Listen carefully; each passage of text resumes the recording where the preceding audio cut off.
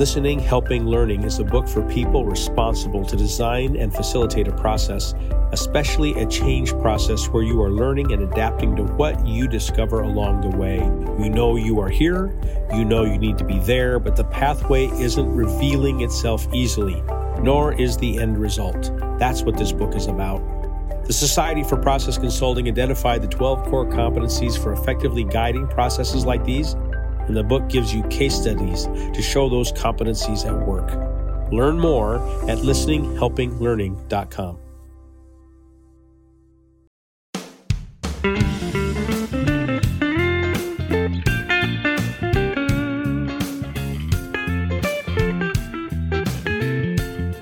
Welcome to the Third Turn Podcast, a resource for experienced executives facing into future, succession, and legacy. Today's guest is Cheryl Edwards Cannon, school consultant for Grand Valley State University Charter Schools Office and an advocate for laying the foundation for future leaders.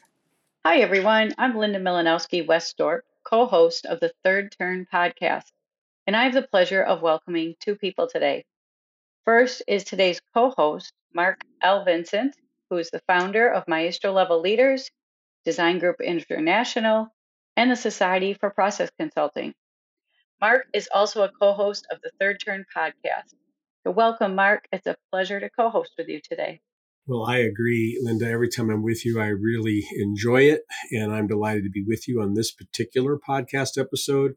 And I want to put in a plug for you right away so you don't have to do it for yourself. You are recruiting our next Maestro Level Leader cohort. We've been at this for a couple of years. We're delighted, very delighted that you said yes to this and you're hard at work gathering a group of seasoned and experienced executives who want to live well into their third turn.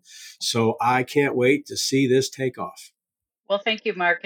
It's an honor to have this opportunity, and I'm looking forward to it. And as you said, recruitment is open as we speak. So listeners, if you or someone you know might be interested, please visit maestrolevelleaders.com and let us know of your interest or desire to connect with someone who would benefit from this resource. And now we have the privilege of chatting with Cheryl Edwards Cannon. Cheryl has shown up in all three turns of my career as a colleague. Early in my career at MillerKnoll, mid-second turn while both of us were coaching Hope College Center for Leadership students, and more recently in her role as a school consultant with Grand Valley State University, where she recruited me for one of the Grand Valley authorized local charter school boards. And now, after having the privilege of learning from you, Cheryl, in this last year regarding board governance, what works well, what are some of the pitfalls to avoid, I'm grateful for your willingness to share your learning with our listeners. Thank you, Linda, for inviting me. And Mark, it's a pleasure to meet you. I've heard a lot about you. Well, likewise, Cheryl, I want to put in just a little plug here for my hope for this conversation, what I think we're going to get from this. I've been privileged in the last couple of months to help start a peer-based advising group for heads of school of charter schools. And I'm just getting more acquainted with that world for the first time. And I can't wait to hear what you're going to tell us as you talk about your own leadership journey. So let's start with that context. Can you tell us about what brought you from office furniture, I think I have that right, to making a difference in the charter school movement? Oh, I'd be happy to. How ironic that is. I think of myself as a kaleidoscope, different shapes, different colors. I sparkle. My behavior is always very high energy, but my leadership opportunities seem to have found me. My earliest careers were in manufacturing, as you said, with General Motors, Westinghouse Furniture Systems, and finally with MillerKnoll, where Linda and I first met. Each opportunity afforded me a chance to develop new leadership skills and to increase my areas of responsibilities. But after living in the manufacturing sector for over 10 years, I accepted a position with the local Chamber of Commerce as their vice president of marketing and events. Here, I learned about public administration and the business community and how to create opportunities for business success. But little did I know that this would lead me to accept a position as a marketing manager for National Heritage Academies, a charter school management company. After about 4 years in that role, National Heritage promoted me to a newly created position of Director of of Partner Relations. This position gave me my first opportunity to work directly with charter school boards. And this was a completely new space for me as well as the company. The school boards that I interfaced with were in Michigan, Ohio, North Carolina, and Indiana. I thought naively that the director of partner relations would be my last turn until the charter schools office at Grand Valley State called me and offered an opportunity to join them as a school consultant. So I made the turn. Wow. You used the word kaleidoscope. What a great word.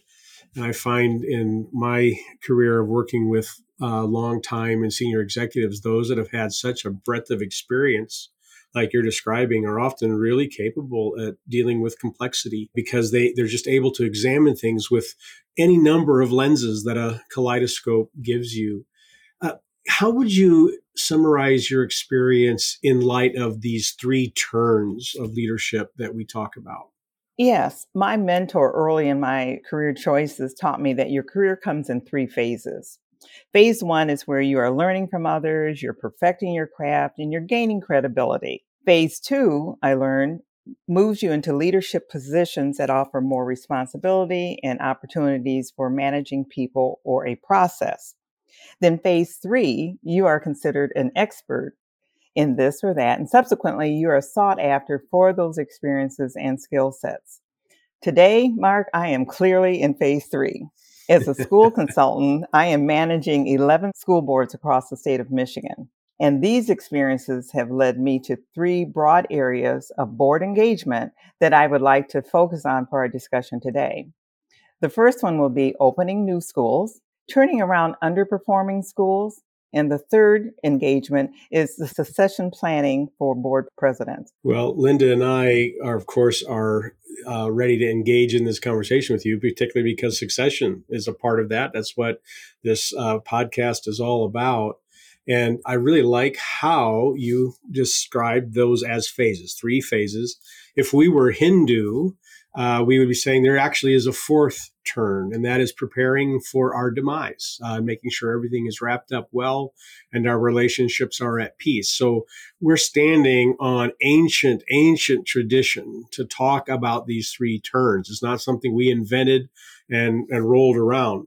And out of your turns now, you're sitting here saying there are three levels of board engagement for charter schools, and you're getting to use your third turn for that. So can you give us just a little bit more about those three types of board engagements? For instance, what do they have in common?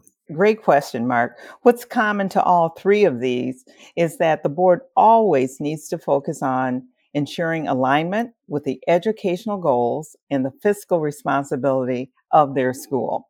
And these goals are outlined in the charter contract. Secondly, the purpose of a board is to govern, to create a strategy for the organization and adopt policies in support of that strategy. Boards also have the responsibility for recruiting competent and skilled board members who are aligned with the mission, goals, and values of the organization. Another responsibility that I try to advocate for that's common to all board engagements is for the board to do an annual self-evaluation to determine areas of excellence as well as areas for improvement, including not only in the process of governance, but also assessing outcomes in student academics and fiscal responsibility. It is highly recommended that a board engage and retain the services of legal counsel should any ethical, legislative, or policy changes be needed. Cheryl, that's really helpful context for all of your board engagements. Now let's take us through three types of engagement with important distinctions for each of the type of transitions you mentioned earlier. So the opening of new schools, turnaround of underperforming schools, and as Mark said, the importance of succession of board presidents. Okay, happy to. Well, first one, the key difference between a newly established board, which is my personal favorite, and a seasoned board is that a brand new board is walking into a new school building. They have new staff, they have new students, they have parents that are excited. This type of board will have all new learning opportunities throughout their first few years. And we like to call it their honeymoon period. If you contrast that in just a moment to a established board, all boards will receive a fair amount of training, but with a newly established board, they will receive extensive training on board roles and responsibilities. They will get coaching on running efficient and effective meetings and understanding the legal requirements of operating a school. And lastly, and most important, is understanding school finance. If you look at a seasoned board, one that's been around for several years, they will experience a trend in their performance of the school in terms of academic performance, highs and lows. Some years students do better academically than other years, and there might be a low period with that. They will also experience an increase in student behavior occasionally, staff turnover, and turnover in board membership. And of course, during the COVID epidemic, our school boards were presented with tremendous challenges never experienced before. Lots of new learning during that period. Absolutely. I can attest to that just from the first year being on a board following COVID, and how your initial advice of always returning to the alignment with the educational goals and ensuring the outcomes for the students and the financial stewardship are great grounding spots to always look back to. So that's a very thorough process, obviously, for onboarding a new group. Tell us, how do you approach maybe perhaps a more delicate situation of an underperforming school board? Well, Linda, I wish I could say I've never had any experience in that area, but I have had a fair number of schools where the board has veered off track. School performance declines, enrollment suffers, and when a board is going through that kind of an adjustment or that kind of a change, I may spend time with them in an informal discernment process by asking them questions about their own performance. I may conduct an informal self evaluation and have them reflect on how they are doing, then gently insert other ways they can become more effective. Having board members talk out loud and to one another about their performance can be very, very helpful. If needed, a one on one conversation with me, with a particular board member who may be exercising oversight, can also occur. It becomes critically important to redirect the board to focus on governance and not management. Simply put, I always tell boards this on a regular basis, you should constantly ask yourself two simple questions. Are the students learning? And what is your evidence of that? The second question, is the budget being followed as it's been approved by the board?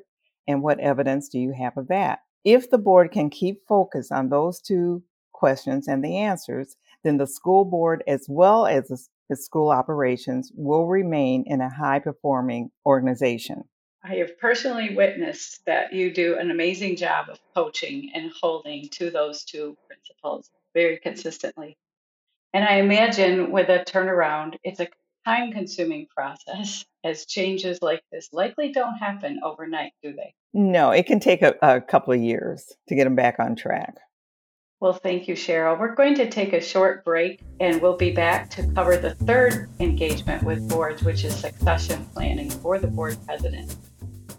Research shows that 4 in 10 executive directors or business owners plan to exit in the next 5 years, but half of them have no formal exit strategy. Are you an executive who wants to be proactive and develop future value, succession strategy, and legacy for you and your organization? If so, Maestro Level Leaders was designed with you in mind. This small group, peer-based leadership journey helps leaders explore, map, and implement a new season of growth, value, impact, and significance for themselves, their successors, and the organization as a whole. Our next cohort is forming now, so if this sounds helpful to you or someone you know, please go to maestro-levelleaders.com and complete the form there to initiate a conversation. We look forward to hearing from you.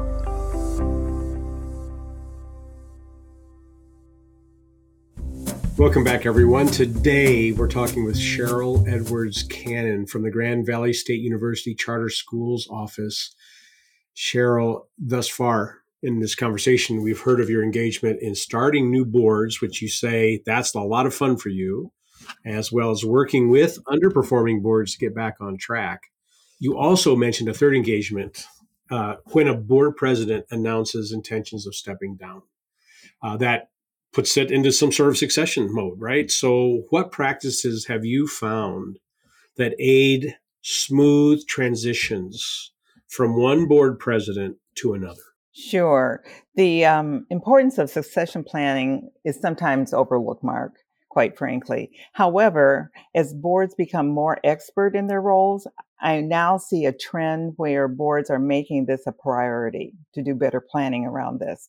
Typically, when the board president is ready to step down, they will announce that they will not be continuing at the end of their term.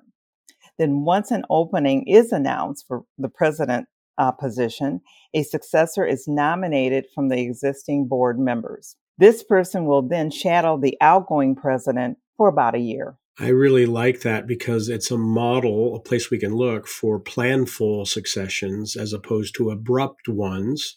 And there's so many organizations, whether boards or C-suites, that say, no, get it done, bite it off, sew it up, get out of there, get the next person in. And so much continuity and institutional memories lost because of that.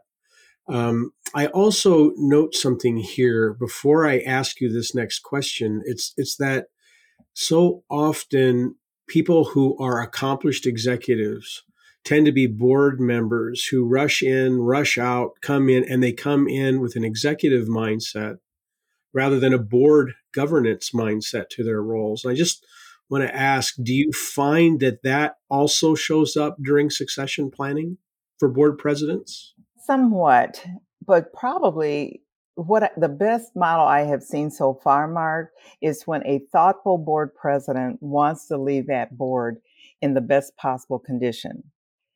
I have one board president in particular who's been serving almost 30 years, and he has made it very clear he's done at the end of June. So, what he has instituted is this shadowing opportunity. Mm, And this will go on for about a year. This successor will have an opportunity to lead meetings because that board agenda changes from one month to the next. New mhm. items are only discussed at certain times of the year. And so the exiting president will also hold coaching sessions for the successor to Wow. provide feedback and answer any questions.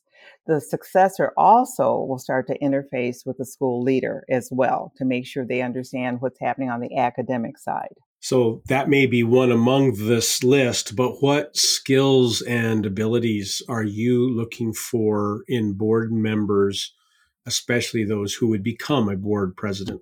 Sure, it's very important that my board president is a really good listener. A good board president is effective when they encourage all board members to fully participate and express their ideas and suggestions. They remind the board as necessary of why they exist and what the mission of the school is. An effective board president also has the skill set to diffuse conflict among the members and is able to redirect behavior that might be determined to be detrimental to the board or to the school. That's great. I'm picturing this person who is the current president in this posture of listening, inviting a candidate to come in and engage in a year of listening and observing, where that's just such a strong starting point. I'm really interested in hearing more about this year of onboarding, shadowing. What does that look like for that successive board president? Well, there are times when the current board president is not able to attend a meeting, for example, and then that successor has a chance to step right in and facilitate the meeting.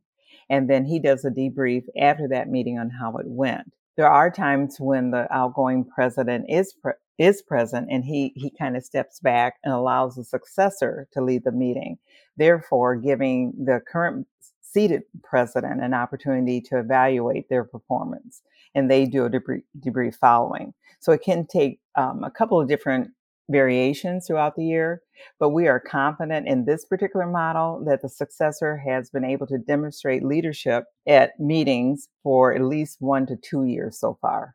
Well, all of this is helpful, both what's common and universal to the boards, and then different types of transitions someone on a board or being a board president might experience. And now, speaking of transitions, I'd like to transition back to you, Cheryl. What meaning, you mentioned you're clearly in your third turn. What meaning do you find in this segment of your career? And include in your response some thoughts about why do you continue to do it and what else might be on deck. Wow, that's a loaded question, Linda. Like I said, I love doing new school openings. So this year, I've been tapped to open a new school here in Grand Rapids this fall. And so I'm working with a very novice board, and I love the way that they're grasping it and they're getting it and they're excited. And I tell them all the time, hold on to that, hold on to that feeling because it will change over time. But equal to that, my real passion, to tell you the truth, that I've done for a number of years is providing comfort and care for the elderly. I'm a 20 plus year veteran of elderly care. I took care of both my parents for over 20 years. And as I was getting experience with opening new charter schools across the country, I parlayed that experience into creating my own consulting group called Clear Path Choices. And I'm joined by a team of experts who assist in offering guidance in the area of legal, finance, safety guidelines, caregiving. We offer these services to families who are struggling with caring for a loved one.